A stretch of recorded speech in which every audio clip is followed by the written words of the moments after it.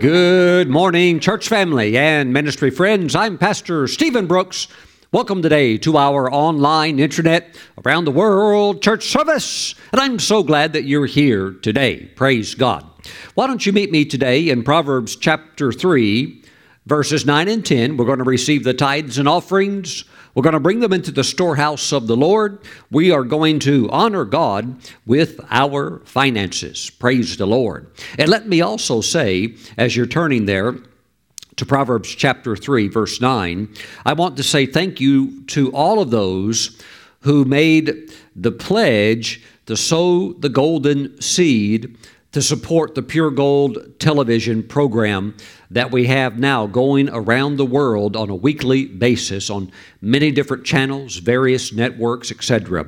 But I want to say thank you because I know that there were those of you that pledged the $7,000 golden seed, and you're endeavoring to get that in before the year is out.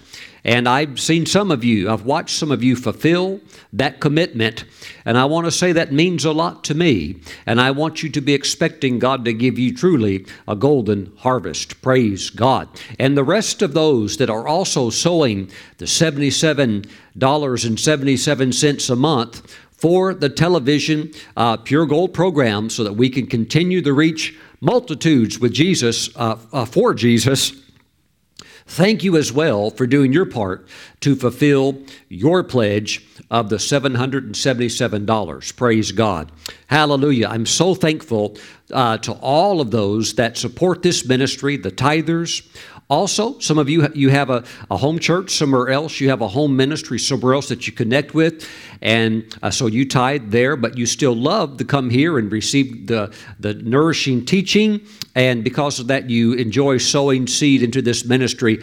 I thank God for you also. So I thank the Lord for everybody that is supporting in whatever measure God has called you to of supporting this ministry so that we can continue to increase and exalt the name of Jesus Christ and His teachings around the world. You know, Jesus said that my teachings are as if a man built his house upon a rock.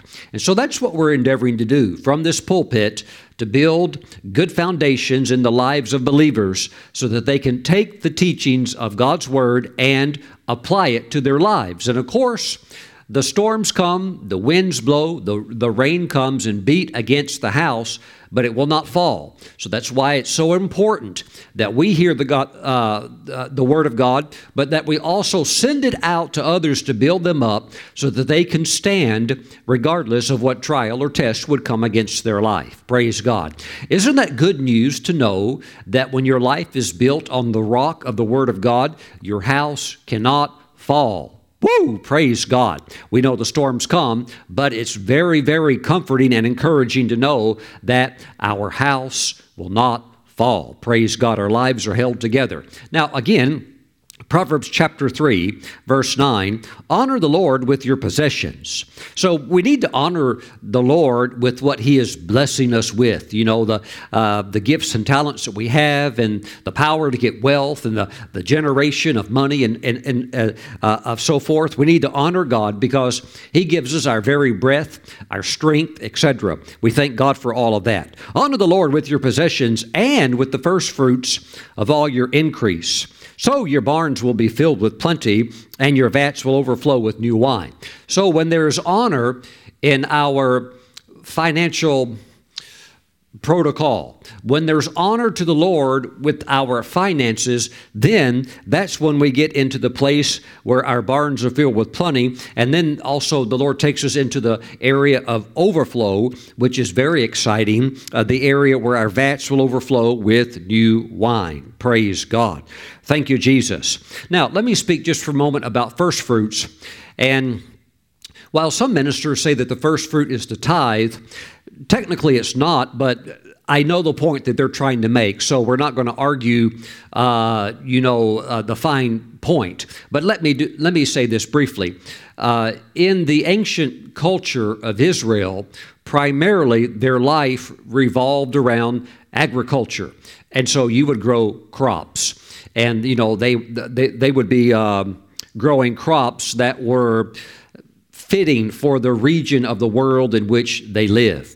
You know, if you're in South America, they're going to grow corn. That's the staple crop. If you're in Asia, they're going to grow rice. Here in the western part of the world, it's mainly wheat, it's bread.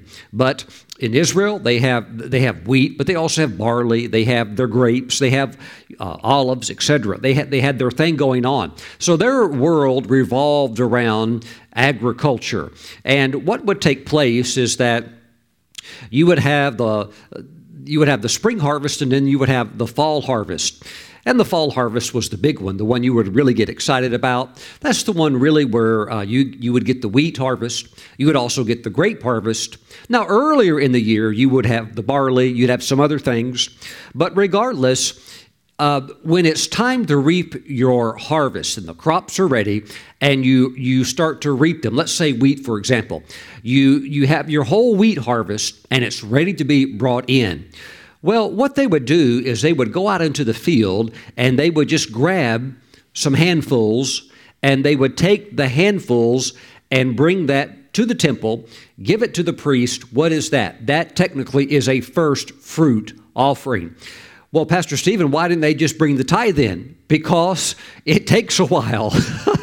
And especially if you have various fields and you have other crops that are coming in at the same time, it takes a while to get all of that harvested, and then you have to separate it and you have to divide it and you have to tabulate, okay, this is 10%, here's the 90, and okay, now we have this also coming in. And so you can't do all of that in one day. It takes a while to get all that organized. But what they would do first, the moment they start to harvest, they're going to at least grab some of it and get it to the priest. What is that? First fruit offering. Now, let me say this with the tithe.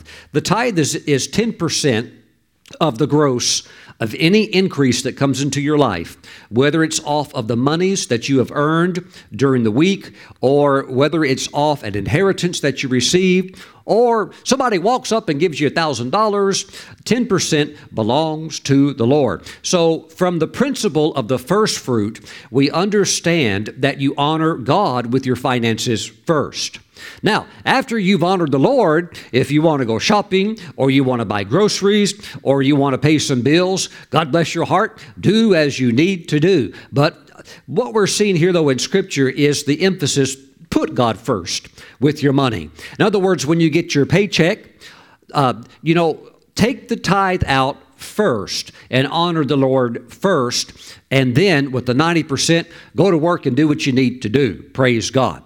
Now, there will always be some, and there always is, who say, well, Pastor Stephen, I can't give God 10% because I don't have enough money, because I'm not going to be able to pay bills and all these various things that they have going on.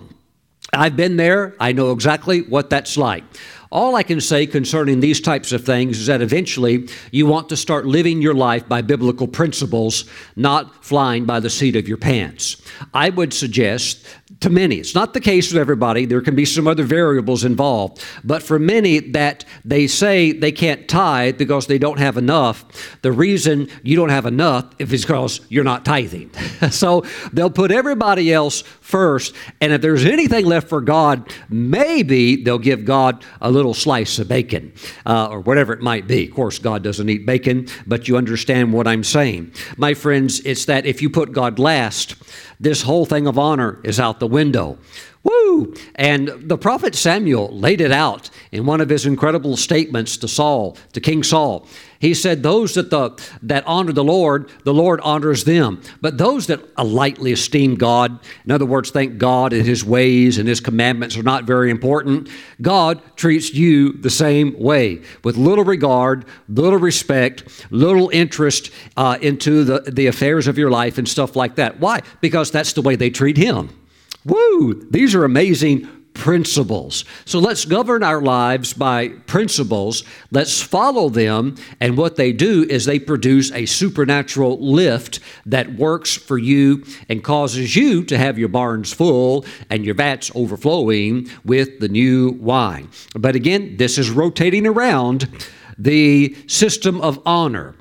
Honor God first with your finances. Praise God. Lift your hands. Heavenly Father, I thank you for everybody today that has great fervency in their heart to honor you with their finances, not just with their lips, but with their finances. And I thank you, Father, that as they're bringing the tithe in, which is holy, which belongs to you, and as they're bringing the offering in that you would place upon their heart, I thank you, Father, let them really know that reality of barns that are full, and let them know vats overflowing with new wine. Not just the anointing, not just your presence, but financial provision to be a blessing to others. I thank you, Father God, for overflow, so that they will always have something to give. Now, Father, we give you praise. In Jesus' name, amen.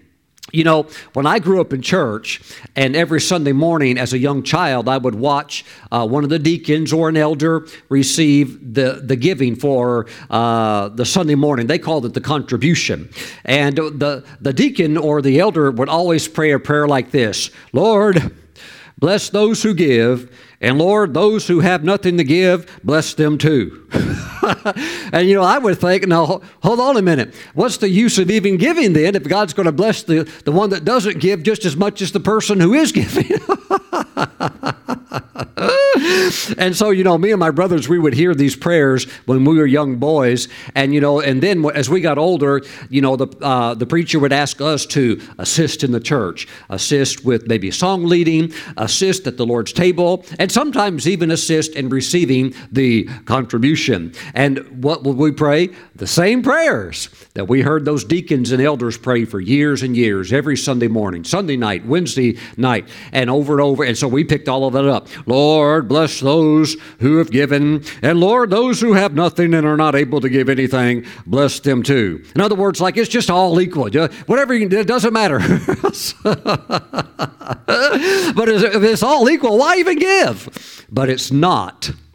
It's not. See, there's no honor. There was no understanding of kingdom honor and that type of mindset. But we grow and we learn, and we thank God for grace. We thank God for the Holy Spirit who brings illumination in these areas. Wow. You may wonder, Pastor Stephen, why often do you teach on the subject of wisdom? Because I used to be so stupid. That's just the truth. Praise the Lord. Woo! Amen. But we're walking in the light now. All right, let's honor the Lord. For those of you that prefer to mail your tithes and offerings in, please send them to Stephen Brooks International, P.O. Box 717, Moravian Falls, North Carolina, the zip code 28654. For those of you that you feel more convenient of the ability to go online and bring it in electronically, you can do so safe and secure at the ministry website, stephenbrooks.org. There on the homepage is a link, has a red heart. It says give. You can click that and your holy tithe can come right into the Lord's storehouse. Praise God. Also, we have an orange banner that says projects. And if you want to sow special seed, give a special offering, you can look at the various projects and you can sow into one of those, take your pick, or all three of them. Praise God. Hallelujah. And thank you for your faithfulness to the Lord in your finances and for your understanding of honor to the Lord in finances. Woo! Praise God. All of these things with honor. I've seen people during the offering. I've seen them pull out like a dollar bill and crumple it up, squish it like it's a bug, squish it down to like it's just like garbage and throw it in the offering when the plate goes by. Where's the honor in that? Or let's say you have 10 $10 bills. The offering basket comes around and you have some of the $10 bills are brand new currency. They were just printed and they're so crisp and new. But when the offering basket comes around, the person who doesn't understand honor says, well, I think I'll give $10. I'm going to make the angels jump up and down today. But he pulls out the old $10 bill that's ragged, wore out, and got the dog ear tears on it and all messed up. They pull that one out and put that one in the offering basket. No. Everything, give God your best. Everything. All of these things matter. Remember, your lifting is not, in a sense, automatic. It is a package deal where we have to pull these areas of our life together, and as they begin to synchronize, and the Lord sees it. Oh, they're serious. They're walking in the light of my word now. I tell you what, your lifting is assured. Praise God. You are blessed today in Jesus' name. Amen. Praise God. Now, let's take our Bibles today and go over to 1 Corinthians chapter 12. I feel in my spirit I have a lot of things I would like to share with you today. I'm going to try not to get bogged down. I want to do a brief overview on the 9 gifts of the Holy Spirit, but I want us to look at one gift today, which is the gift of special faith, because I sense in my heart that the Holy Spirit wants many of you to experience this manifestation in your life. And if you never have, I want to talk with you today about what it is and how you can have it activated in your life and how you can receive this beautiful gift in your life, manifested by the Holy Spirit.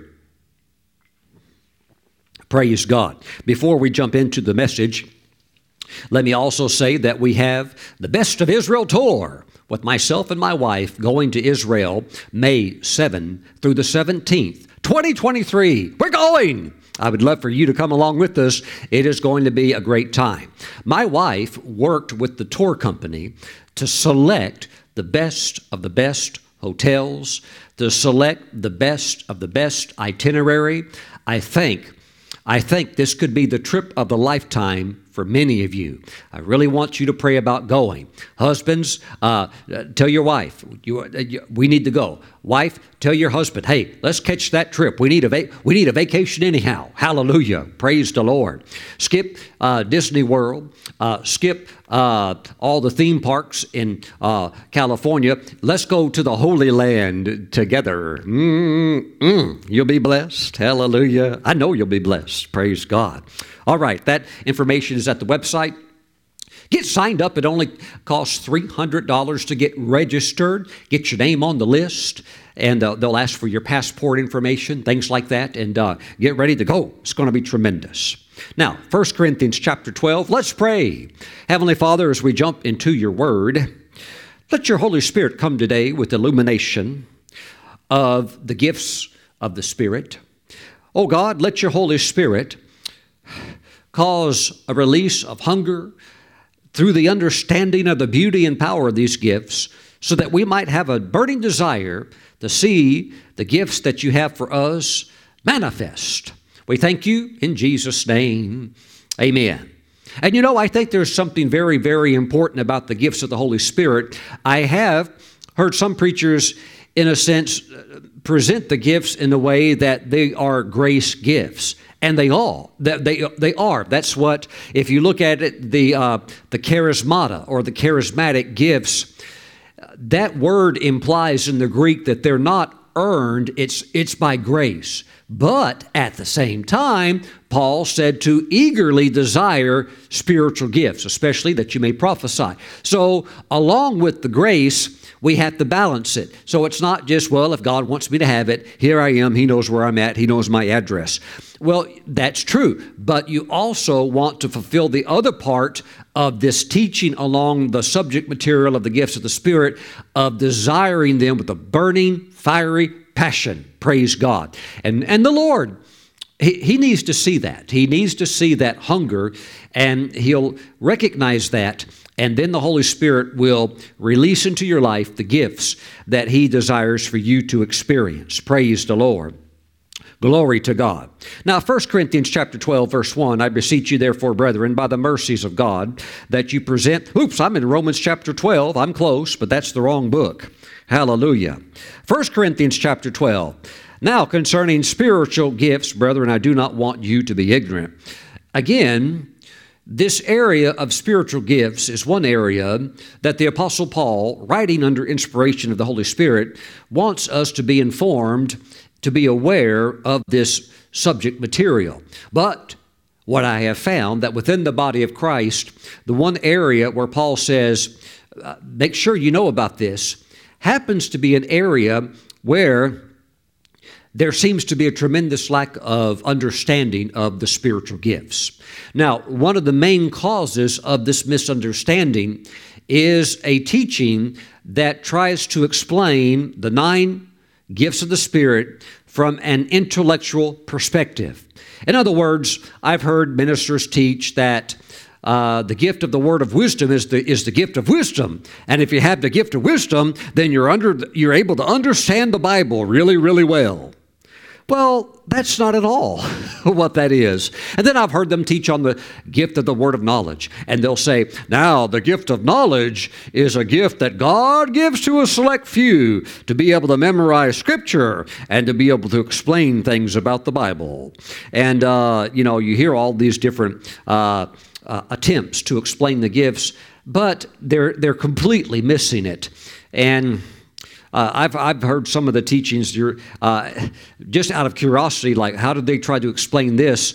But anytime you don't realize that all 9 of them are supernatural, you're off on the wrong foot already. Now, Pastor Stephen, the gift of discerning of spirits is the gift of discernment. It gives us the ability to really kind of just know what's going on. No, that's crazy. That's not at all what that is. There is no such thing as the gift of discernment. The Bible calls it the gift of discerning of spirits. So I want us to kind of just scan through these gifts very quickly as we're going to move to one particular one today, because we need to know what they are.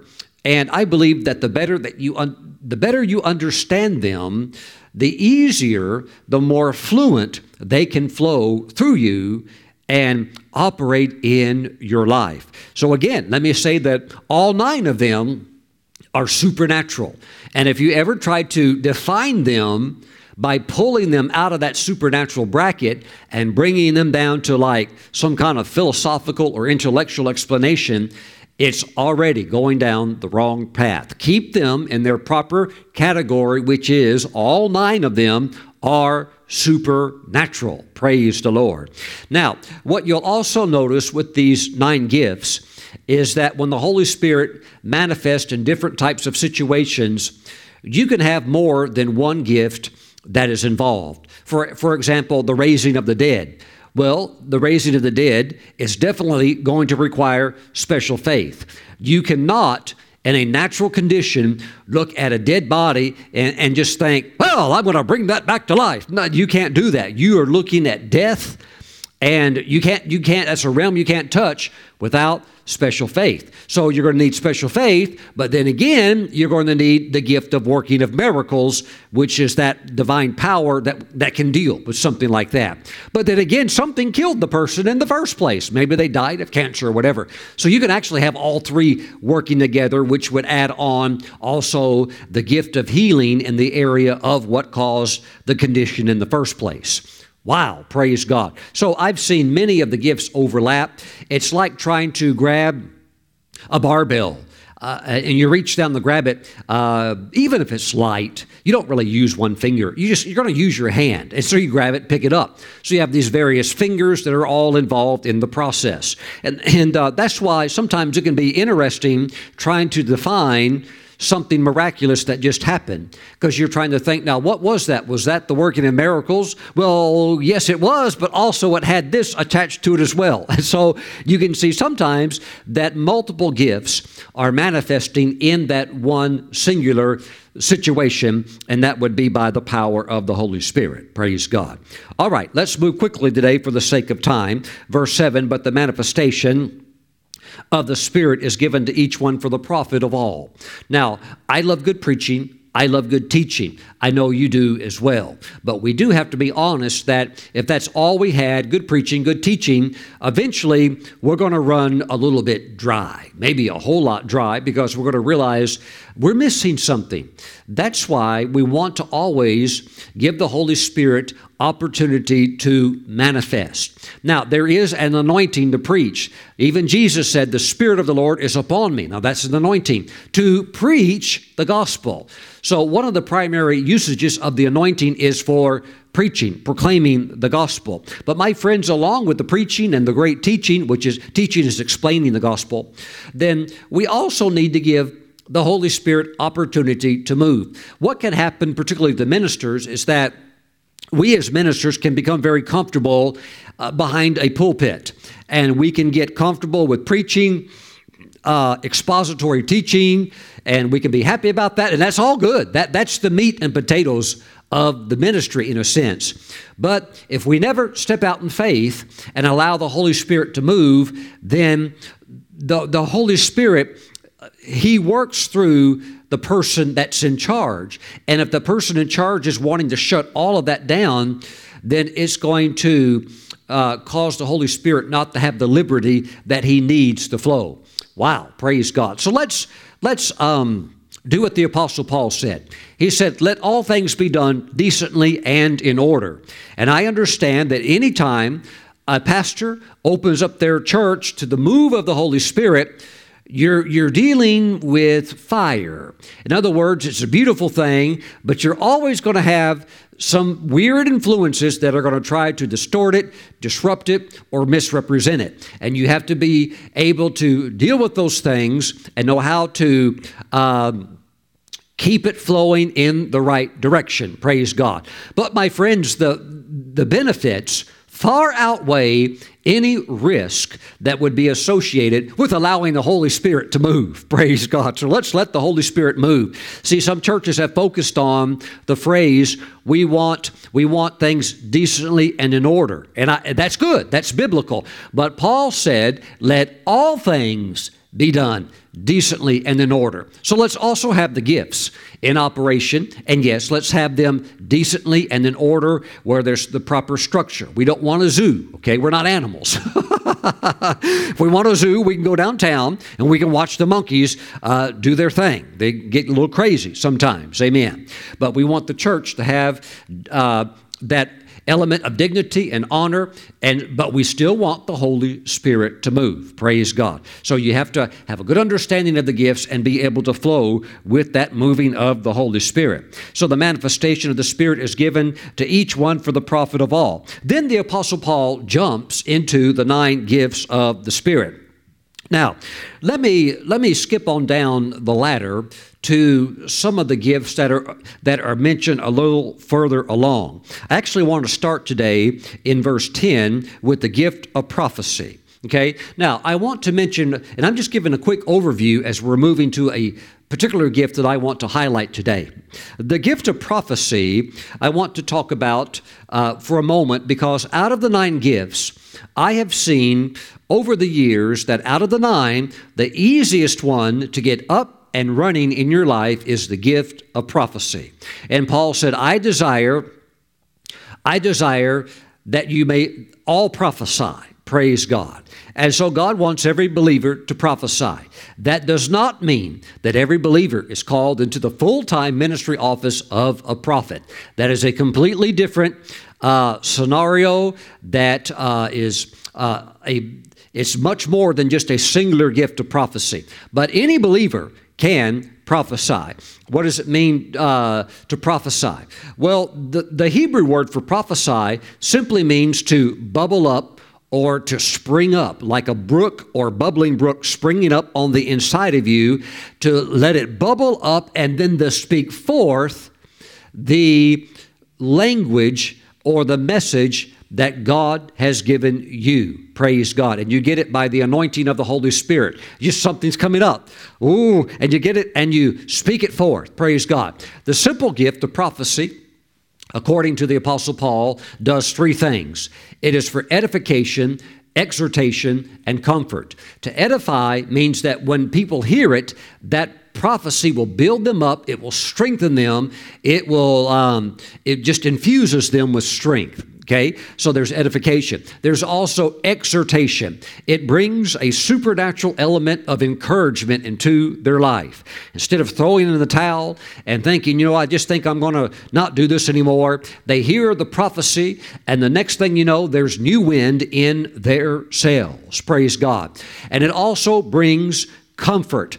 It brings a soothing comfort. And I've had people prophesy to me before, not knowing anything about certain situations going on in my life. I remember even 30 years back, I had some people at various times prophesy over me, and it just brought such soothing all over me. It was like they opened my mouth and poured a bottle of Pepto-Bismol inside of me. I mean, I was before that troubled and concerned, and somebody would come up with a very simple gift of prophecy, begin to speak things from the Lord by it bubbling up from inside of them, and they shared it with me, and it brought such comfort that I was able to leave that moment afterwards in complete peace, knowing everything's going to be all right. Praise God.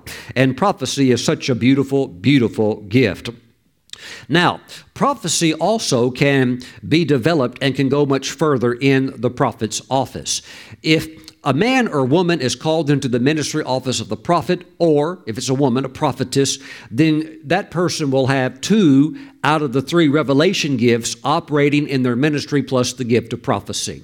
So with the prophet's ministry, the gift goes much deeper. And with the prophet, oftentimes when a man or woman of God who is a prophet begins to declare and begins to prophesy, then it's not just a simple gift of prophecy. It will have other things in it. It could have a word of wisdom mixed into it. It will have words of knowledge mixed into it. And the prophetic gift itself will also begin to look forward into the future and will begin to proclaim things that God is unveiling.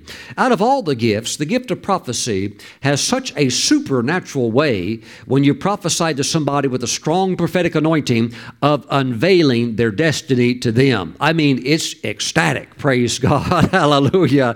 Woo. Amen. I was in a meeting one time in an international prophet. This was only maybe like 4 years ago. He prophesied to me, never had met me before, never saw me before. He told me who my spiritual father was. He told me who my pastor was at that time. He told me he starts calling out words of knowledge. I mean, it was incredible. And then begins to bring in the prophet's ministry of seeing into my future and begins to call that out as well. Glory to God. Very, very exciting. You know, one of the things I would say about prophetic ministry with my life is that over the years, people email me back and they say, you know, Pastor Stephen, I really do thank the Lord for you because you gave me a prophecy and it came to pass. And for me, I think that's one of the most comforting things in that area of the gift of prophecy. Now, I know that when it comes to prophecy, I'm not the only one responsible. I can share it, but all prophecies are conditional in the sense that they need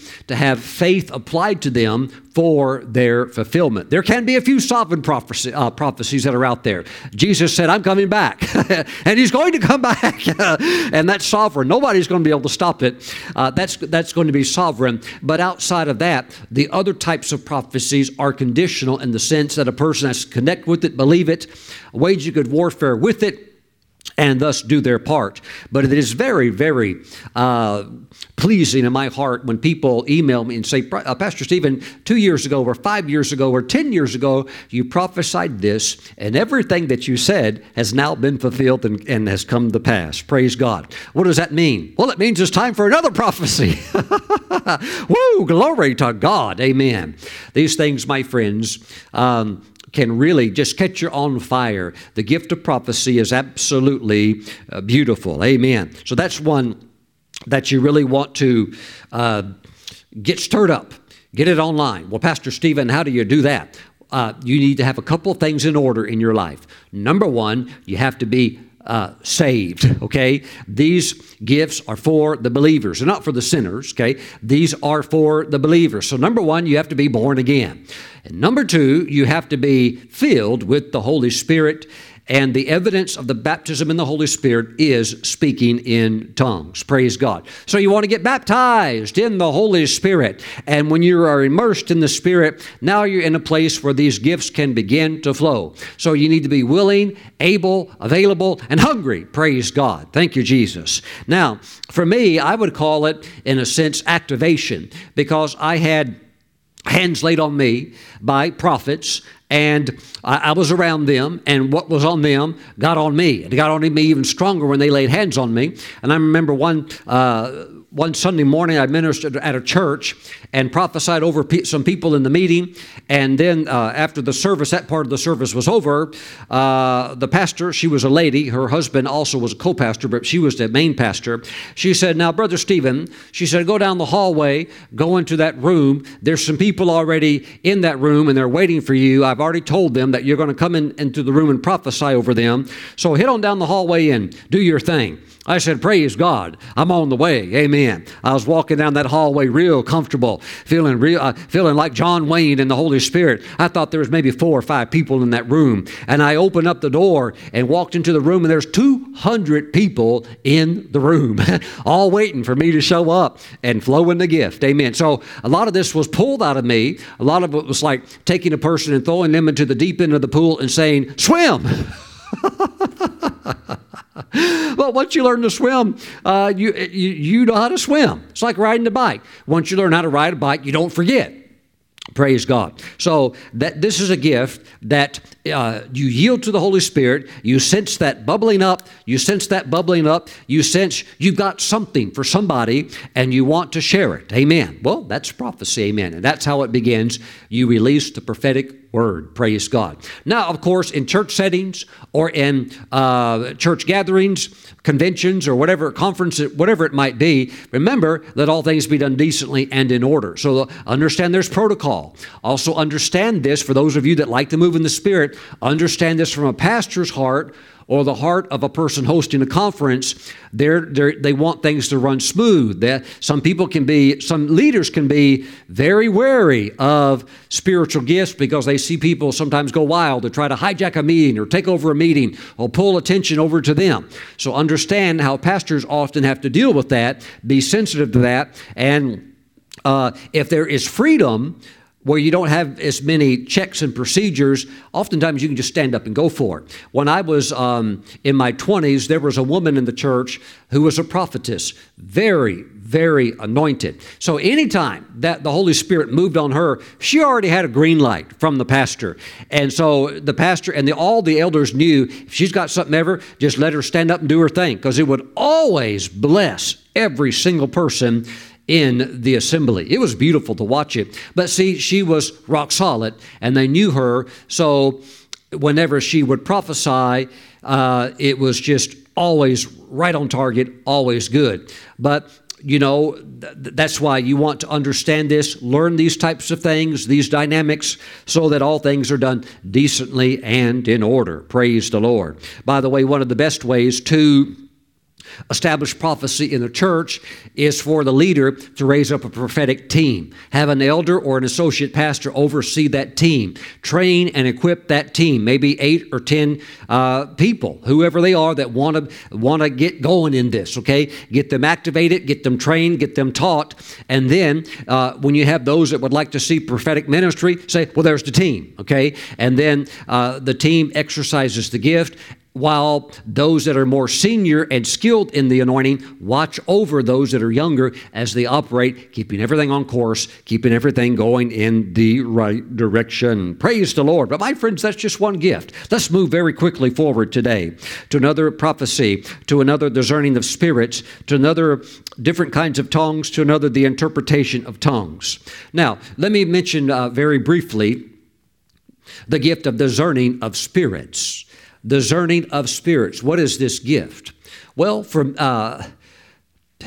a while, we have focused on one aspect of this gift, which is the ability to see into the spirit realm. And that is correct. But it's actually more than that. Because in the natural realm, we have the ability to see, hear, taste, touch, smell.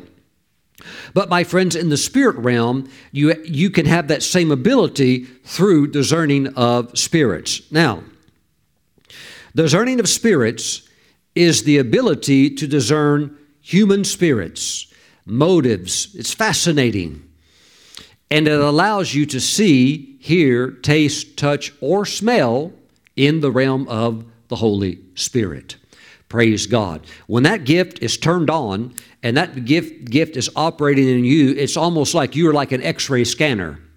That's why Paul was able to look at Elymas, the sorcerer, and say, "You son of the devil, you are full of wickedness and iniquity." And Paul dealt with that situation. Why? He saw through discerning the spirits, the spirit that man was operating in. And that man was completely corrupt. And no doubt in the natural, he probably looked pretty dignified. He probably could talk really well. Probably looked like he had his act together. But he was as crooked could be. You had the same thing when Peter dealt with Simon, who had previously been a sorcerer, and he's around the apostles, and the apostles are operating in miracles, signs, and wonders, and Simon comes up to Peter and says, "Hey, wow, this is amazing what you guys are doing. Look, I'd really like to have this power too." He pulls out a big wad of money. "How much money does it cost? I want to buy into what you're able to do. How much do you need, $100,000? What's the price tag?" And Peter said, "Your money perish with you. You're bound in iniquity." In other words, you're completely bound and locked down with these evil spirits. And why? What's going on? Paul, discerning the spirits. Peter, looking at that man, discerning the spirits, able instantly to see this man is operating under evil powers. And when that spirit is operating on you, discerning the spirits, and it's in operation, you can see right through any liar. Oh, they could cloak everything with vestiges of truth and holiness and purity. But if they're lying and you're in the Spirit and that gift is manifesting, you can see right through them, and you know it's just nothing but a filthy, dirty, stinking lie. No matter how beautiful they try to cloak it. It's incredible. I tell you, this is a gift in the last days that I would almost say, and sometimes it almost needs to be like essential. Did you know that truth has a smell, and that a lie also in the spirit realm has a smell? Truth in the spirit realm smells like peppermint, and a lie stinks. Everything about the devil stinks in the spirit realm. Now, in the natural, the devil's really good with trying to beautify everything. Remember, he can come as an angel of light. He can present it and make it smell, look, and appear beautiful, but in the spirit realm, it's still filth. So when that gift of discerning the spirits is operating on you, you can either see in the spirit realm, or hear in the realm of the spirit, or sometimes taste, okay, or touch, even smell in the realm of the Spirit. How does that happen? By the empowerment of the Holy Spirit. Wow! And when that gift is turned on, man, you cut through lies. Truth stands pure. Oh, what a gift!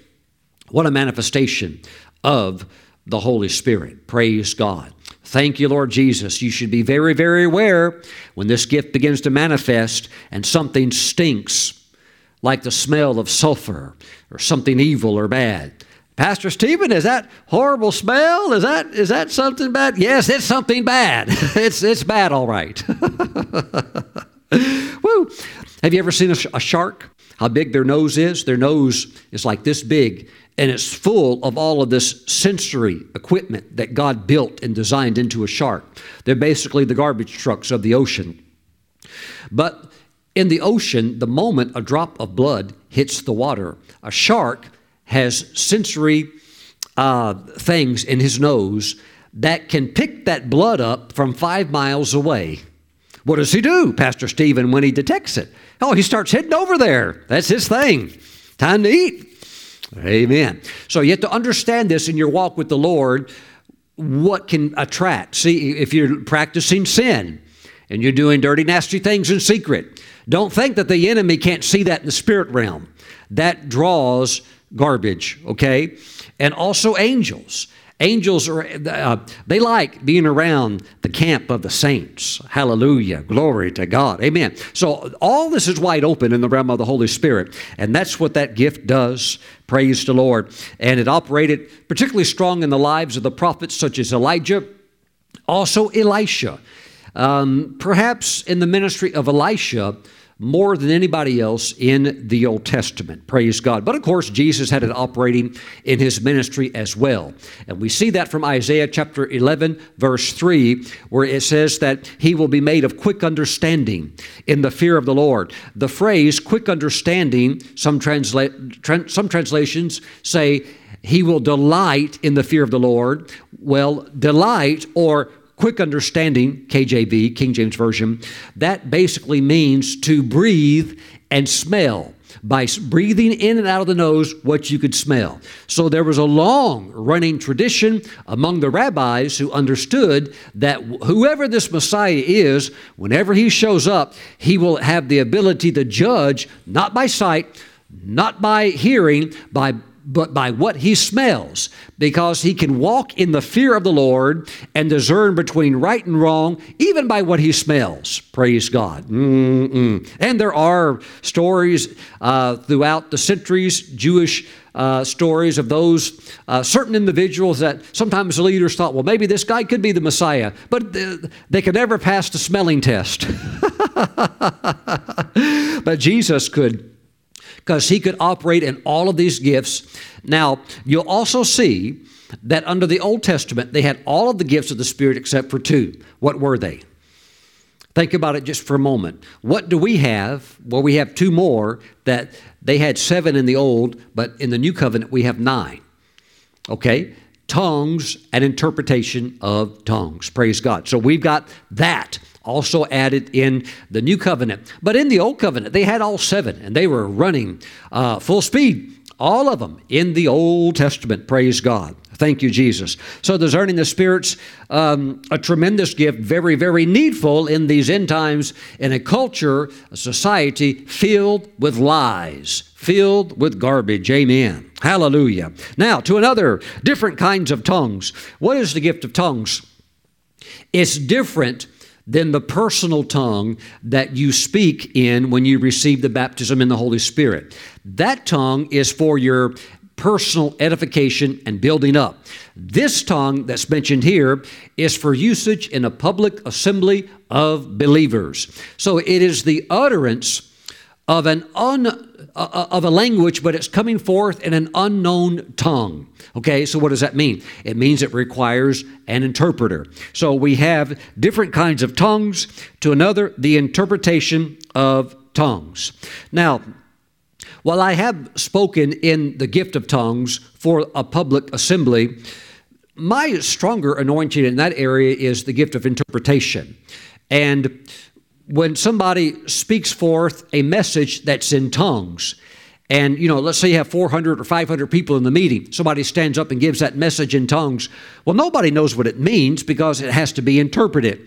But the interpretation, that's something that the Holy Spirit has given me that gift where I can understand the message that was just spoken in that language, and then I can interpret that to the people. So that would require me of standing up and basically interpreting what that person just said. Praise God. And those two gifts are very, very powerful. Let me say this about tongues and the interpretation of tongues. It can strike a holy terror into the heart of sinners who don't know Christ. And when they're sitting in a meeting like that, maybe they were invited to a church meeting or something like that, and they hear tongues, trust me, they've never heard anything like that ever at a football game. They've never heard anything like that at a basketball, baseball game. They've never heard anybody speaking powerful tongues like that ever at a bar or saloon. And when they hear somebody stand up with an electrifying message in tongues, and then somebody else stands up and interprets it, wow, they're like, whoa, wow, this is, God's among you people. It's very, very beautiful. So the end result is very similar to that of prophecy. We are built up and we are made strong in the Lord, and God's word is brought forth with a very clear understanding. All right, now, some of these things we've just covered are in various categories. You have the revelation gifts, which are, in other words, these are gifts that reveal something. Word of wisdom, word of knowledge, discerning of spirits. See, it's revealing something supernaturally that we don't know unless God show it to us or unveil it to us through smell, sight, hearing, or taste, whatever it might be. Praise the Lord. Glory, glory, glory to God. And then you have the power gifts. They are the power gifts. There's three of them because they do something. And that would be special faith, working of miracles, gifts of healings. Praise the Lord. So we have revelation gifts, then we have power gifts, and finally we have the three vocal gifts. They are the three gifts that say something. Prophecy, tongues, interpretation of tongues. Praise the Lord. This is a crash course today. I'm doing an overview as we're heading towards a particular topic. Praise God.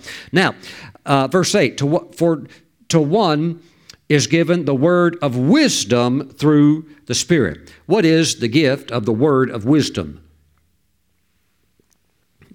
In the mind of God is all wisdom. All of the wisdom on earth, all of the wisdom in the universe, all of the wisdom in heaven, all of the wisdom everywhere is in His mind right now. And He can take one word, and by a word, what that implies is that it can, in some cases, literally, it can be one word, or it could be maybe a sentence, maybe two sentences, or at the most, maybe like a mini paragraph, but it's never a book. God doesn't throw a whole book of wisdom at you. God doesn't hurl sets of encyclopedias at you and say, now be filled with the gift of wisdom. No, that doesn't exist. This is the word of wisdom. It's supernatural. And one word of wisdom can radically alter your situation. You may be stuck between a rock and a hard place. You think there's no way out. Well, trust me, with God, there's a way out. I would even say today that if you're facing various problems, that really what you're facing is a wisdom deficit. And one supernatural word of wisdom can get you out of any situation. By the way, that's why it's listed first. It is the greatest gift, considered by many ministers across the board. Out of all nine, it's the greatest one. That's why it's listed first. Praise God. Now, they're all good. And there is that, the truth of which one is best. Well, the one that you need at the moment. But if you're just having a nice day and everything's great and there's 9 of them on the shelf and the Lord says, well, pick one. Oh, Lord, have mercy. Grab the word of wisdom, because it is a complete game changer in your life. Now, God can give one word of wisdom. He can speak it to you, share it with you, and it is the unveiling of His perfect will and plan for your life. And it will speak towards your future. And if you will only do what He told you to do with that word of wisdom, because there will be an instruction attached to it, if you will simply do it, it will work for you every single time. Now, in these areas, we must be very, very careful that we never try to fabricate something or say, oh, God told me this, because we get a lot of that today, right? Oh, God said this. Well, I sure hope so, because if you're going to do it, if God said it, it'll work. But if you're just trying to act spiritual and impress all of us, and God didn't really say that, you're going to go out there and you're going to crash and burn. So we have to be very, very careful about these things. We want to enjoy the Holy Spirit. But when you truly get a supernatural word of wisdom, oh, run with it. It'll always work for you. I think for me, one of my favorite stories in the Bible is in the life of Jesus, Matthew chapter 17. And again, the word of wisdom operating throughout the Old Testament many, many times, countless times really. It would take, I could teach for hours just on that subject, looking at all the verses that were supernatural words of wisdom. But here's a really good one, Matthew chapter 17, verse 24. And please excuse me today for talking so fast. I'm just trying to cover some of this material quickly because it's so deep. It wasn't just a few months ago, I taught on the gifts of the Holy Spirit through a wonderful door that opened to me to minister to the underground church in China. So I taught for 10 hours. So I'm trying to go very, very quickly over a lot of really juicy material. Matthew 17, verse 24, when they had come to Capernaum, those who received the temple tax came to Peter and said, "Does your teacher not pay the temple tax?" He said, "Yes." And when he had come into the house, Jesus anticipated him, saying, "What do you think, Simon? From whom do the kings of the earth take customs or taxes, from their sons or from strangers?" Verse 27, "Nevertheless, lest we offend them, go to the sea." Remember, Jesus is giving a word of wisdom now a supernatural instruction of the future, of something that Peter needs to go step into. See, it's out ahead of him. It's not right happening at that moment. It's not something past or present. This is something that's right in front of you that you need to go do. So he's talking to a former professional fisherman. He says, nevertheless, lest we offend them, go to the sea, cast in a hook. See, there's no mention of putting bait on the hook or anything like that. And take the fish that comes up first. And when you have opened its mouth, you will find a piece of money. Well, take that and give it to them for me and you. There's no telling how many thousands and thousands of fish Peter had previously caught before that during his many fishing expeditions. And I doubt if he ever caught a fish ever that had enough money in its mouth for him to do anything with, much less go pay the taxes with. But my friends, he obeyed that supernatural word of wisdom and did what Jesus said. Pulls the fish up. He caught it, pulls it up, and there's a coin, a double drachma, which is the exact amount needed to pay the tax for two people, and he pays the Lord's first. Remember, honor. He pays the Lord's first, and then he pays his. Praise God. Well, Pastor Stephen, how do you know that's supernatural? I can prove it to you. Go interview 1 million people. Go out and do a survey, conduct a study, raise a whole bunch of money and do a study, and interview about 1 million people and ask them, have you ever paid your taxes from money that you found in the mouth of a fish?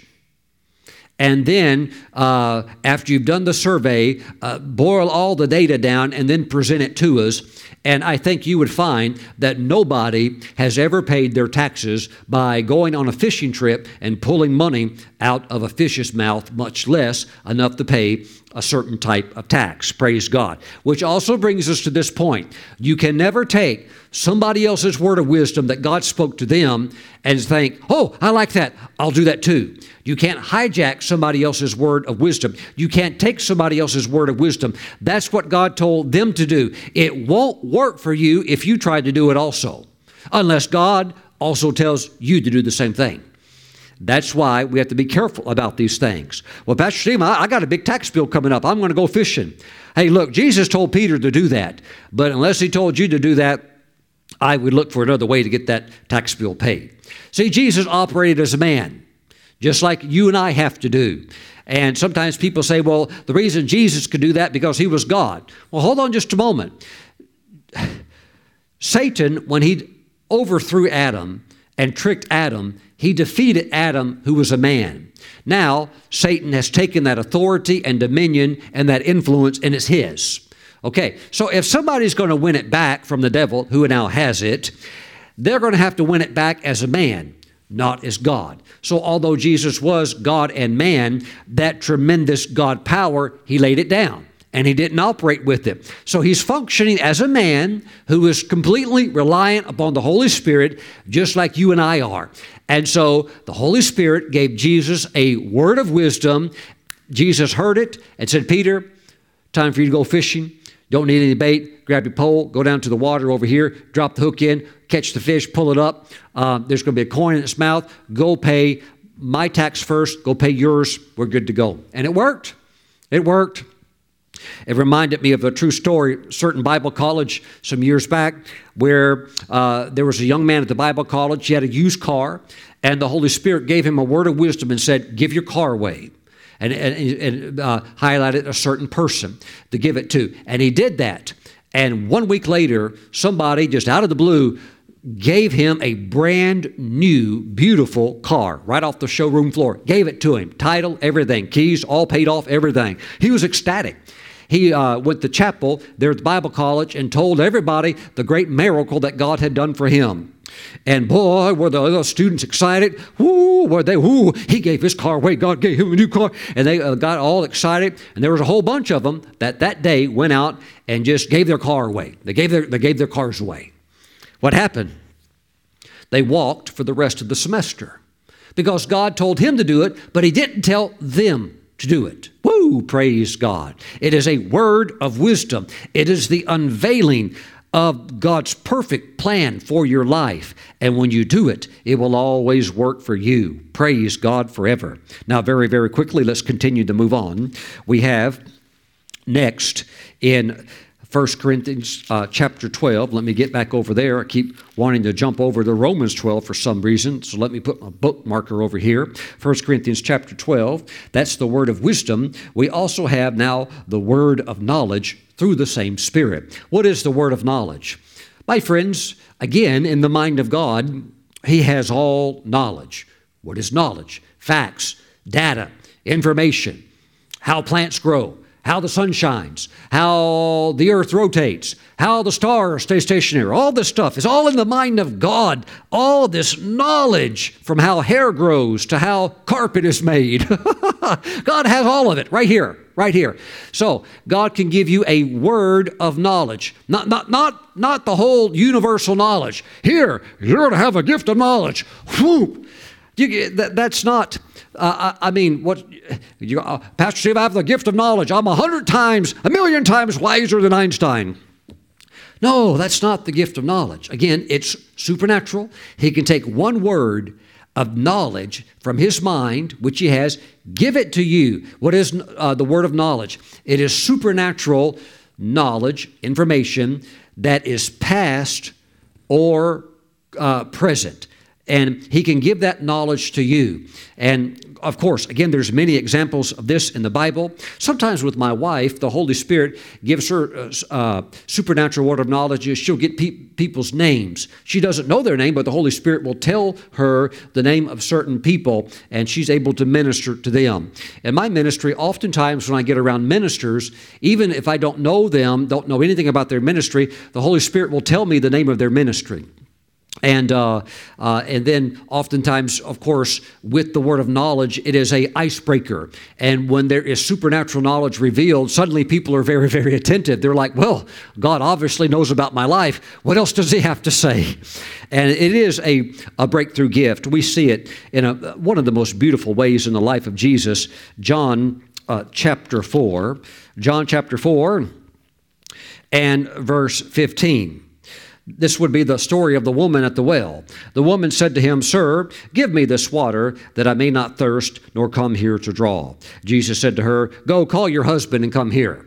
Now, up to this point, Jesus has been trying to engage her in conversation, but she's very defensive. She, in her mind, has a religious superiority, and she doesn't. She's wrong. But you know what? When people have wrong ideologies or wrong viewpoints, it's not like you can oftentimes win them intellectually. Even if you can corner them, like in a game of chess, and say, look, I just proved you're wrong. It's not like people say, yeah, you're right. I'll tell you what, you're right. I'm going to switch over and I'm going to be just like you now. It often, very rarely works like that, because people only know what they've been taught. And when they've been raised a certain way, like she was, then she thinks, well, we have the truth. And so Jesus is trying to share some things with her, but it's really not, she's not catching it. So what happens while He's sitting there, the Holy Spirit gives Jesus a word of knowledge about her life. Not a whole book about her life, but gives her a word of knowledge, and He begins to reveal to her things that only God knows about her life. Because remember, she's a complete stranger to Him, and this is what happens. Jesus said, Go call your husband and come here. The woman answered and said, I have no husband. Jesus said to her, You have well said, I have no husband, for you have had 5 husbands, and the one whom you now have is not your husband. In that you spoke truly. The woman said to Him, Sir, well, wow, I perceive you're a prophet. Well, she caught on real quick. Yeah, he's a prophet, all right. He's not only a prophet, he's the prophet. He's the great prophet that Moses said would be coming. Wow, praise God. Well, Jesus revealed that to her, and by the time He's done ministering to her, basically saying He's the living water and sharing other things, she goes into the city and says, Come see a man who told me everything about my life. I believe that He ministered prophetically to her with words of knowledge, where He not only revealed her past about the 5 husbands, but most likely also revealed other things about her life. And she was just overwhelmed. And she said, come on. She left and said to everybody in town, come on, you got to see this guy. This is the one. Wow, praise God. That is the gift of the word of knowledge. It's supernatural knowledge that God gives to you, facts, information about something that's past or present, and you can share that, have an understanding of that, and it's a breakthrough gift. Praise God. Very quickly, 1 Corinthians chapter 12. We're moving fast today. Fast today. Praise God. We're skimming over these beautiful gems. Praise the Lord. Now, to another, faith by the same Spirit. Today I want to talk about the gift of faith. Praise God. What is the gift of faith? Well, it's not ordinary faith. Now, let me finally get back over to Romans chapter 12. Let's go over there just for a moment. Romans chapter 12, verse 3. The Apostle Paul said, "For I say, through the grace given to me, to everyone who is among you, not to think of himself more highly than he ought to think, but to think soberly, as God has dealt to each one a measure of faith." In the context of what he is saying, each one is in reference to the believers. So each believer has a measure of faith. But my friends, this is normal faith. This is faith where you say, I'm born again. I have saving faith. This is faith where you say, I've read the Bible and I read about Jonah being swallowed by a great fish, and I believe it, and I believe that Jesus was born of a virgin. Her name was Mary. I believe all of it. I believe all of it. Praise God. But that, my friends, is the regular measure of faith that we all have. And of course, you can develop and build up your faith, because faith comes by hearing, and hearing by the Word of God. But again, that is strong measure of faith. Praise God. But special faith is different. It is the empowerment of the Holy Spirit when He comes upon you with a supernatural empowerment to receive a miracle. Now, what's very interesting about the gift of special faith is that it's passive. Now, it contrasts with the gift of working of miracles.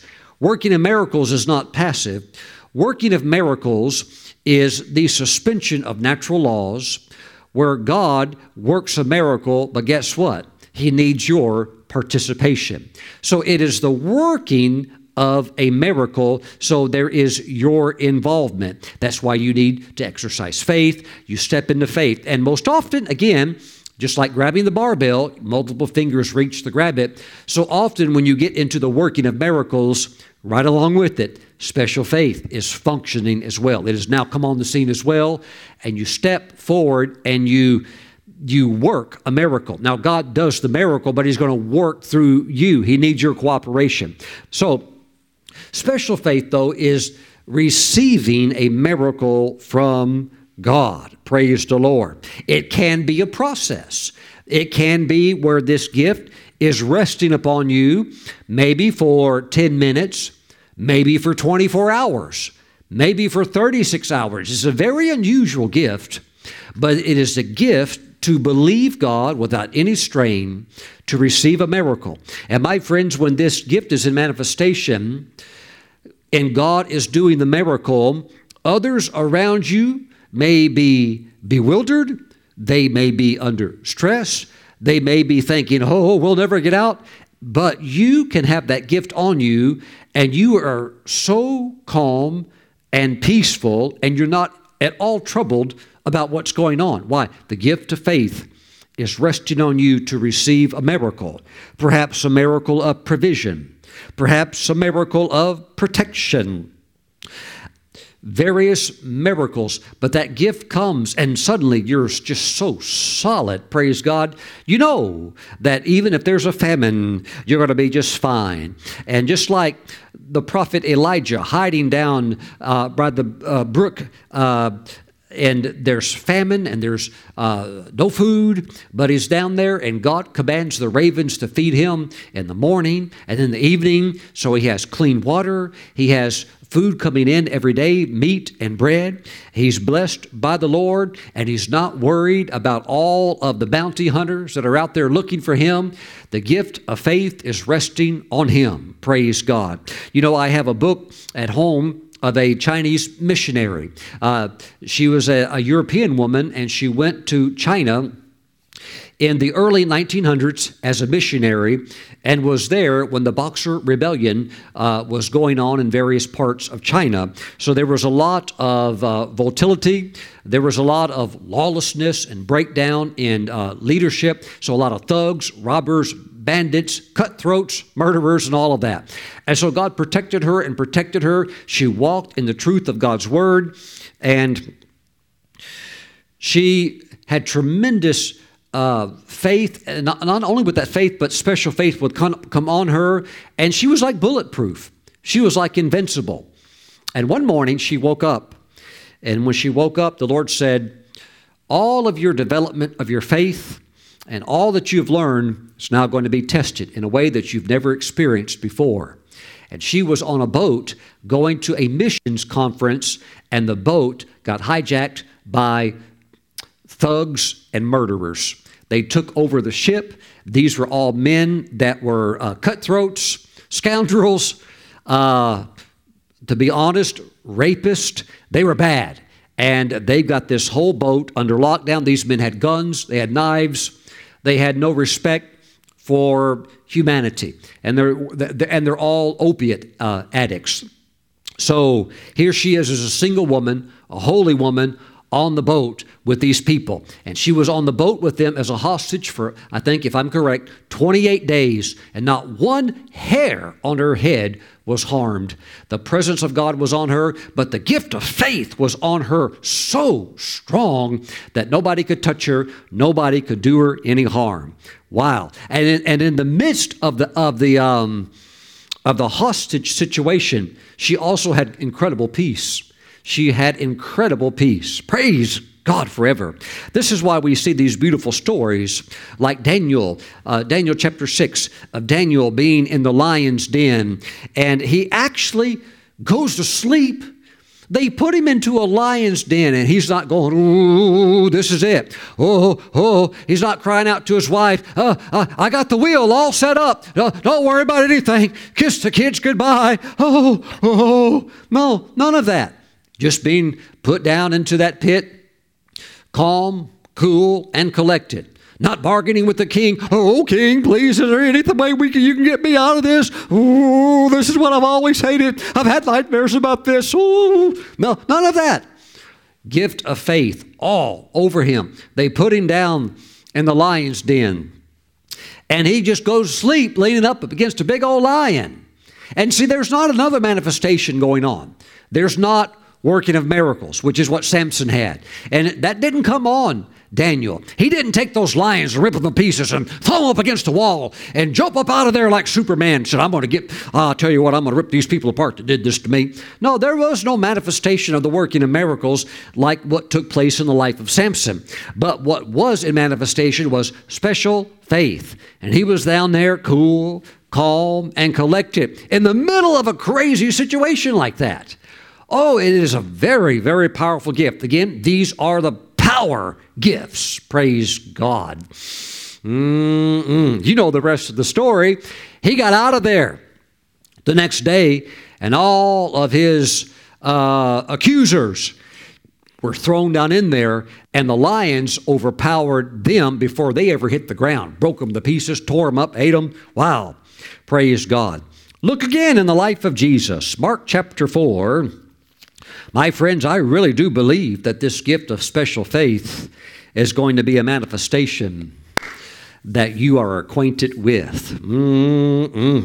Mark chapter 4 and verse 36. Well, verse 35. On the same day when evening had come, he said to them, let us cross over to the other side. Now when they had left the multitude, they took him along in the boat as he was. And other little boats were also with him. And a great windstorm arose, and the waves beat into the boat so that it was already filling. But he was in the stern, asleep, on a pillow. Oh, Pastor Stephen, what's wrong with Jesus? Did he have too much to drink? No, of course not. Pastor, what's wrong with Jesus? Is he depressed? Is he putting his head underneath the pillow because of something bad the religious leaders said about him? No, he's not in trouble at all. Actually, he's back there asleep. You mean the boat? they're all about to die and he's back there asleep. Yeah. What's going on? Gift of faith all over him. Total peace, total calm, relaxed, asleep. Incredible. See, this stuff, normal people can't understand this type of stuff. They can't understand, well, how come you're not spazzing out? How come you're not in full-blown freak-out mode? You know what's wrong? Nothing's wrong. Everything's just right. Praise God. You're operating in the gift of faith. Praise the Lord. By the way, this is why some can stand before a tornado and rebuke it in the name of Jesus. And the thing has to turn. The thing has to leave or go another direction or dissolve or collapse within itself. Whatever the case might be, the gift of faith is the ability to receive a miracle. Praise the Lord. Thank you, Jesus. Teacher, they awoke him and said to him, Teacher, do you not care? Do you not care that we're perishing? Then he arose and rebuked the wind and said to the sea, Peace, be still. And the wind ceased, and there was a great calm. But he said to them, Why are you so fearful? How is it that you have no faith? No faith. He was in a place where the gift of faith was operating upon his life. Acts chapter 12, we see another very beautiful example of this. Acts chapter 12, verse 4. So when he had arrested him, he put him, that would be Peter, in prison, and delivered him to 4 squads of soldiers to keep him, intending to bring him before the people after Passover. Peter was therefore kept in prison, but constant prayer was offered to God for him by the church. And when Herod was about to bring him out, most likely to kill him, that night Peter was sleeping, bound with 2 chains between 2 soldiers, and the guards before the door were keeping the prison. Now we know there's going to be miraculous escape through the angel coming to cause the chains to fall off of him, doors to open, and eyes to not see him walk out. But my friends, he's asleep. How in the world could a person sleep knowing that the next morning by 10 o'clock your head's going to be off? What's going on here? Special faith resting on him, holding him together, and a calm, steady, collective trust in God, and he's not moved one bit. Not only that, Jesus had already prophesied to him previously while he was on the earth before he went back to heaven. Jesus said, when you're old, they're going to take you and stretch out your hands, and basically prophesied about his future death. So I'm sure Peter thought, well, I don't know what Herod thinks is going to happen to me. He probably thinks he's going to kill me tomorrow, but that can't happen because Jesus said, I'm not going to die until I'm old, and I'm not old right now. And just special faith was over him, and he just went to sleep when it was time to go to bed. No crying or whimpering, no trying to strike up a deal with the guards like, look, isn't there any way we could talk this over? Any of you could put a special word into Herod for me? None of that. Just go to sleep. Go to sleep. Next day, he's free. And the heads of the guards are rolling. Because they were all the guards were executed the next day because none of them could explain how Peter got out. So that was like a self-incriminating type thing. And yeah, they all got killed. And Peter didn't lose any sleep over it. Praise God. You know, one time my wife and I were in Jerusalem, and we had some free time. We had like a half a day free time, and we were just kind of hanging out and wasn't quite sure what we're going to do. We left the hotel. We're walking around having a nice time, and happened to strike up a conversation with the taxi driver. And he had a real nice car, and we were talking. He had dual citizenship. Israeli-Palestinian. And he said, have you ever been to Bethlehem? We said, no, but we've always wanted to go. He said, well, I'm open for the rest of the day. He said, if you like, I'll take you on a private tour, take you down there and bring you back. And we said, let's do it. And my wife and I both felt such a supernatural faith come over us of peace and such an absolute knowing that we are in the perfect center of God that we started the journey, got rolling on the journey, driving down south towards Bethlehem, and realized I didn't have my passport. Kelly had hers. and you always want to take it with you because you never know what's going to happen. But that day I didn't have it. It was back at the hotel in the safe. And I realized I don't have my passport. But I still felt such incredible faith that God was in this journey. And we're not turning back or stopping. We're going. We're going to Bethlehem. And the driver said, you know what? I think you're going to be okay. He said, I'll just speak to the guards there at the border, and you'll be okay. I said, I'll be okay. And we got, while we were driving, he said, by the way, would you mind if I stop and pick my wife up from work? She and I are Muslims, but all of her life she's wanted to see the birthplace of the man that you believe is the Messiah. We said, well, absolutely, stop and grab her. So he got her on the phone and said, I'm coming by to pick you up. And, she's a full-grown woman. They both are. And so close to Bethlehem, but she had never been. And so he picks her up. My wife and I, we're in the back seat. And so she gets in the front seat with him, her husband. She got in the front seat and turned around and looked at us. Now, she's got the full Muslim garb on. We can see her eyes and her face. That's it. She turned around. And she said, all of my life, I've wanted to go to Bethlehem to see the birthplace of the Christ. I said, well, we're going. And we're going right now. And we hit it there. And we got to the border. And when you get to the border, you have to present your passport. They all present their passports. Kelly presents hers, and they look at me and they say, where's his? And I don't have it. And the man talked with the border guards, who were Israeli guards, and they said, hey, look, we're just going in to see the manger site, and then we're coming back. And some conversations were done. And it was agreed. Boom. And I'm through. And we're in there.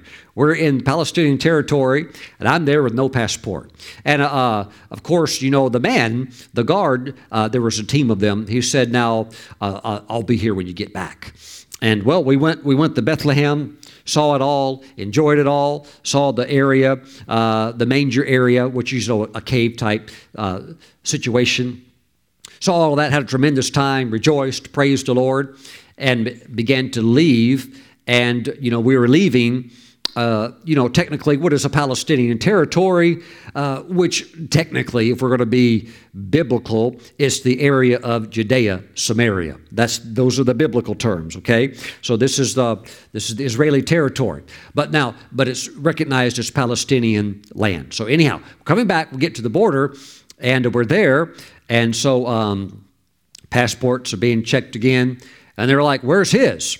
And by the way, that guard's not there. They said, well, where's his? And they were told that, well, he never had one. What do you mean he never he never had one, And, well, anyhow, they went and they finally found, it didn't take very long. And the whole time I'm in total peace. I could have sat back and eaten pizza and drink a Coca-Cola. I was just so relaxed, and Kelly was too, just so calm. Well, the security guard had wandered over to another booth, and he was watching TV or something like that, the one that let us in. But, yeah, everything's good. Comes back, everything's good. And, whoop, we're back out, back on the other side, everything good to go. And before Kelly and I got out of the car, we prayed with them, the husband and wife, and led both of them to faith in Jesus Christ. Praise God. Praise the Lord. And that is the gift of faith operating. Remember, when you're in the area of faith, special faith, and working of miracles, it is a suspension. It is a suspension even of natural laws. But let us also recognize that God is the one who created natural laws, such as gravity and all these other laws, and so they're good. But there can be a suspension temporarily of them. When you read the story about the parting of the Red Sea, and Moses, stretches out the rod, and then they go through. Of course, if you go to that part of the world today, you'll notice that the waters have come back together. That's because this was not something that was permanent. It was temporary. So these anointings can come. These manifestations can come, but you flow with them, because eventually that anointing will lift. Now, the thing about special faith is that it can rest. It rested on me for like 2 hours the whole time. It was like, I was like wearing a garment. I knew I'm in tremendous faith. I'm right in the center of God's will. And what happened? Everything worked perfect. Everything worked beautiful, and people got saved in the process. Praise God. But normally, Here's my passport, stamp, good, you're good to go, okay? That's 99% of the way I operate. Because I always work with the laws, praise God, which is what we should, the principles that God has established. But again, miracles, there can be miracles of favor that override systems, red tape, things like that, where God does a miracle and you go right through. Woo, praise God. And we certainly cooperate with the Holy Spirit. But then again, what I'm trying to say is that special faith is the receiving of a miracle. It is the supernatural receiving of a miracle. I remember one morning I woke up some years back, and this was over 10 years ago, and I had a talk that morning with my wife, and she said, Stephen, you know, we should own like a piece of property for ourselves that we could buy and maybe one day build a home on or something. I said, you know, you're right. And it was a few minutes after that, the gift of faith just came on me. And I said, today, and I remember I'm saying this in faith, under the anointing. I said, today, I'm buying some land. And I only had a little bit of money, not enough to buy any kind of land that would have any kind of value or anything like that. But I got my car and I drove for maybe about 45 minutes. And I came across a for sale sign at a property on the golf course here in the county. And I could see it, and I could realize nobody has realized the potential of this property. It was covered with trees and had a lot of vines that were growing over it. So nobody had bought it, and it was very pricey. But I said, I'm going to buy that property, and I'm going to buy it. Watch this. I said, I'm going to buy it right now. I'm going to buy it right now. And I called the realtor, because there was a sign there with the realtor's phone number, and I called it and said, yes, I would like to buy that property. He said, well, this is the seller wants this much. I said, okay. I said, I'll meet him at that price, but I want owner financing. Here's my terms. And I just laid out terms right over the phone. And the realtor said, well, I don't think he's going to accept that. I don't think this is going to work. I said, just present it to him. Just present it to him. These are my terms, and let him know I want to buy it. And, well, he got off the phone, obviously called the guy, and then the realtor calls me back and says, well, Mr. Brooks, wow. He said, I'm still trying to pull myself together. He said, the seller said he'll accept your terms. Woo! And I bought it. He worked with me. I presented a down payment because I didn't have all the money. Presented the down payment, and I said I'll get it paid off within this time frame, and drew up a contract. Boom! I bought it. Paid it off early. Paid the whole thing off early. Glory to God. And then sold it later. We thought we were going to build there. We didn't, but sold it later for a profit. May the Lord Jesus be praised. Praise God. What was that? Special faith. Special faith to receive a miracle. Now, in that process, there was also, I believe, the working of a miracle that was involved, where something happened that normally wouldn't happen, that if you normally call somebody up, they're going to say, hey, no, we don't deal that way. But when your faith is there with special faith, oh, it is so powerful. Praise God. It is so powerful. It is supernatural. Praise the Lord. Lift your hands. I want to pray that this gift will be known in your life, will be experienced in your life. And this is a gift that brings you into the realm of the power gifts, working of miracles, and also gifts of healings. Gifts of healings, by the way, is plural, because I believe really that just as many diseases and sicknesses that are out there, there are just as many expressions of healings for those various infirmities. So there are gifts, it's plural, gifts of healings.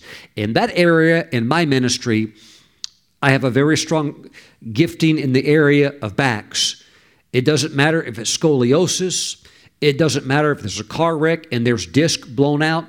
It doesn't matter what it is. There's something about backs where that anointing of the Spirit of God comes on me for healings with backs, that the success rate of prayer in that area is very, very high. Praise God. Which is why I have many people stop me, whether I'm going into a hotel or going maybe a certain place, because they know that's a gift that God has given me. And they said, Pastor Stephen, please pray for my back. I know you have a special grace in that area. Praise God. I do, because Jesus gave it to me. He actually told me he did. One time in a visitation, when I saw him in a vision, praise God, and he shared that with me. But my friends, special faith takes you into this realm where when others can't believe. By the way, my wife and I have had other properties that we've also purchased with the gift of faith that has come on us, and the whole time the realtor's nervous.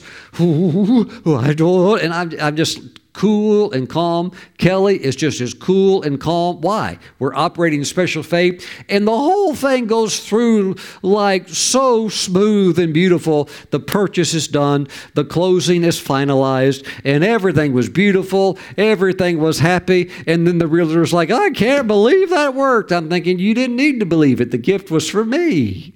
Wow, praise the Lord. I'm just receiving, praise God. It is absolutely supernatural. Wow, praise God. Thank you, Jesus. One story quick. I know I told you to put your hands up so I could pray for you. One quick story. Praise the Lord. By the way, the church of the Lord Jesus, many of his people around the world, we do owe an appreciation when we get to heaven to thank a very godly man. His name was Howard Carter.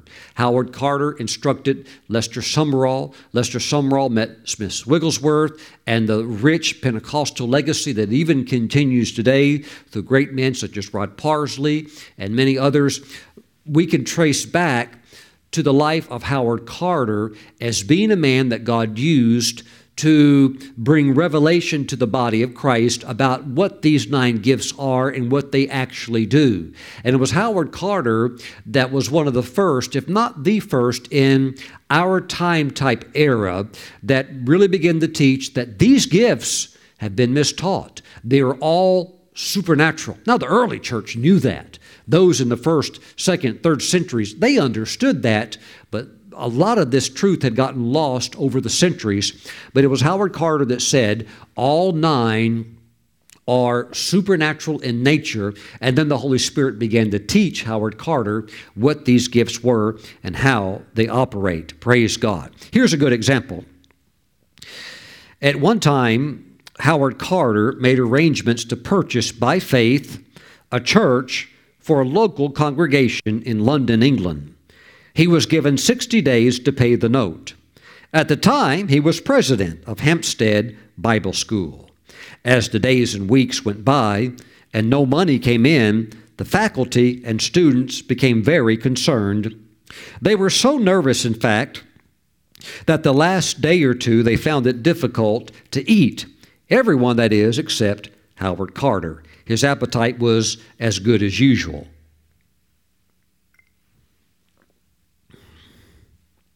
The night before the day of the closing on the property, there were still no funds, but Reverend Carter was a man of faith. He said very simply, God has assured me that I will have the full payment on schedule. I don't have the money now, but I don't need it until tomorrow. The last mail delivery in London was 9 p.m. As Reverend Carter picked up the mail from the box, he found a large brown envelope. As he himself told Lester Sumrall, he said, I picked up the envelope and laid it on the mantel with the other mail. I was going to leave it there until the next morning. Usually when I get a large brown package like that, it is a load of clippings. Now, I'm not sure what he meant by clippings because this was early 1900s. Maybe it was news clippings or something like that.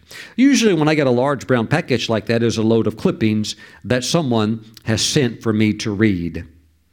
But the Lord spoke to his heart and said, open it tonight. He argued for a while, but finally surrendered to that urging within his spirit. When he tore open the package, he found a bundle of new pound notes from the bank, exactly the amount he needed to purchase the church. There was no name or return address on the envelope. The gift was anonymous. God often provides for his servants that way. Now, Dr. Lester Sumrall, who wrote this book, The Gifts and Ministries of the Holy Spirit, went on to say that anyone else would have jumped up and down, shouted with excitement, and run upstairs to tell everybody what had happened. Not Reverend Carter. He very calmly placed the envelope on the shelf where it had been and went to bed. The next morning at breakfast, he told the students and faculty about their blessing. Then he passed around the brown envelope for all to see. While everybody went wild with joy and excitement, Reverend Carter hardly wrinkled his face. He said, "I knew it 2 months ago, and I was sure of it 2 months ago. I told the Lord I wasn't nervous about when He would send it. I didn't need it until 11 a.m. this morning, so any time before that would be fine." Praise God. So he had a very good understanding of the gifts of the Spirit. He operated often consistently in the gift of special faith. Praise God. It is the supernatural empowerment to receive a miracle from God. Now, it is time for me to pray. Again, please lift your hands. Heavenly Father, we are told to desire with a great passion the spiritual gifts. And I pray today that there would be a stirring in the hearts of your people. You see their hands lifted up.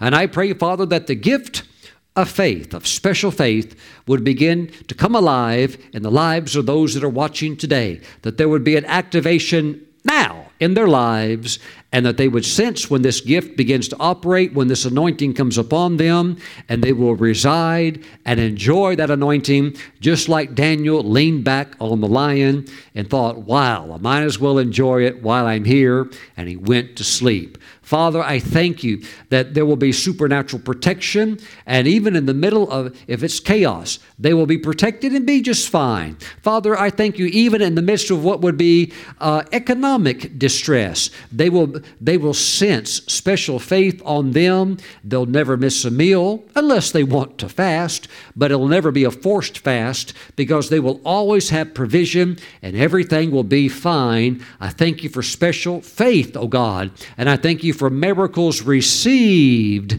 and Jesus being glorified. Now we thank you, Father, for this gift.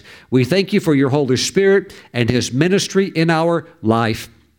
We thank you for the 9 gifts, and let them all come forth in beautiful expressions as your Holy Spirit leads and wills. We give you praise. Thank you, Heavenly Father, in Jesus' name. And around the world, we truly say amen. Praise God. Now, if you're watching today's program, but you don't know Christ as your Lord and Savior, but you're intrigued by these things that we as Christians enjoy, and you would like to experience it, my friend, it all begins with salvation. It all begins with having Christ come into your heart. Now, if you've never asked Him into your life, you need to do so right now.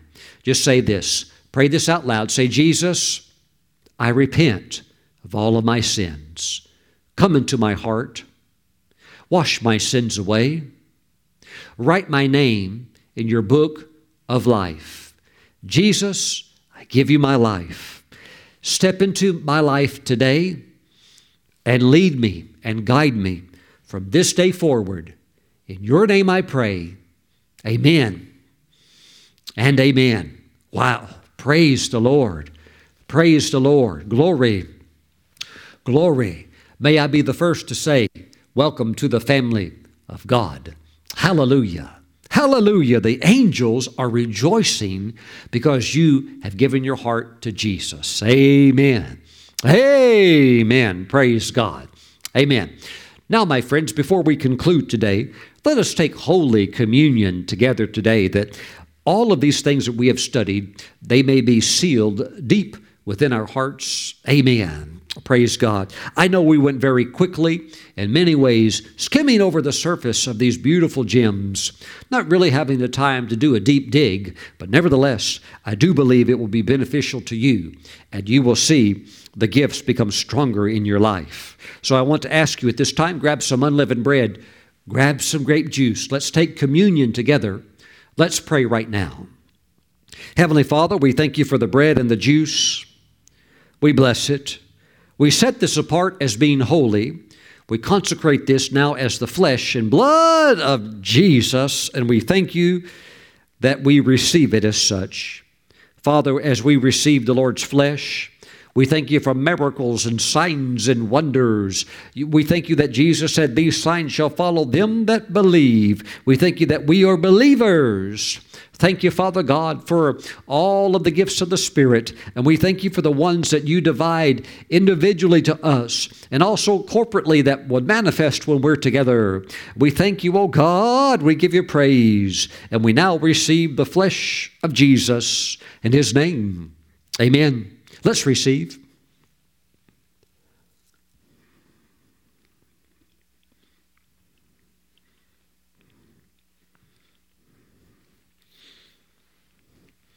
Praise the Lord. Praise the Lord. Father, thank you for the precious blood of Jesus, its mighty cleansing power. We thank you that as we receive the blood, no evil stronghold can remain in our life. No curse can work against us. We thank you for protection and immunity also from all the evil and wickedness from the world. We thank you, O God, for health, strength, strong minds, financial blessing. Thank you, Father God, for righteousness, peace, and joy in the Holy Spirit.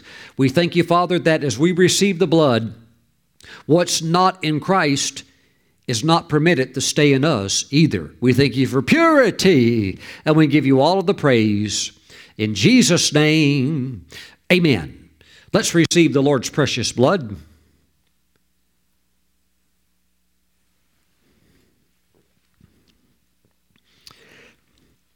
Praise God.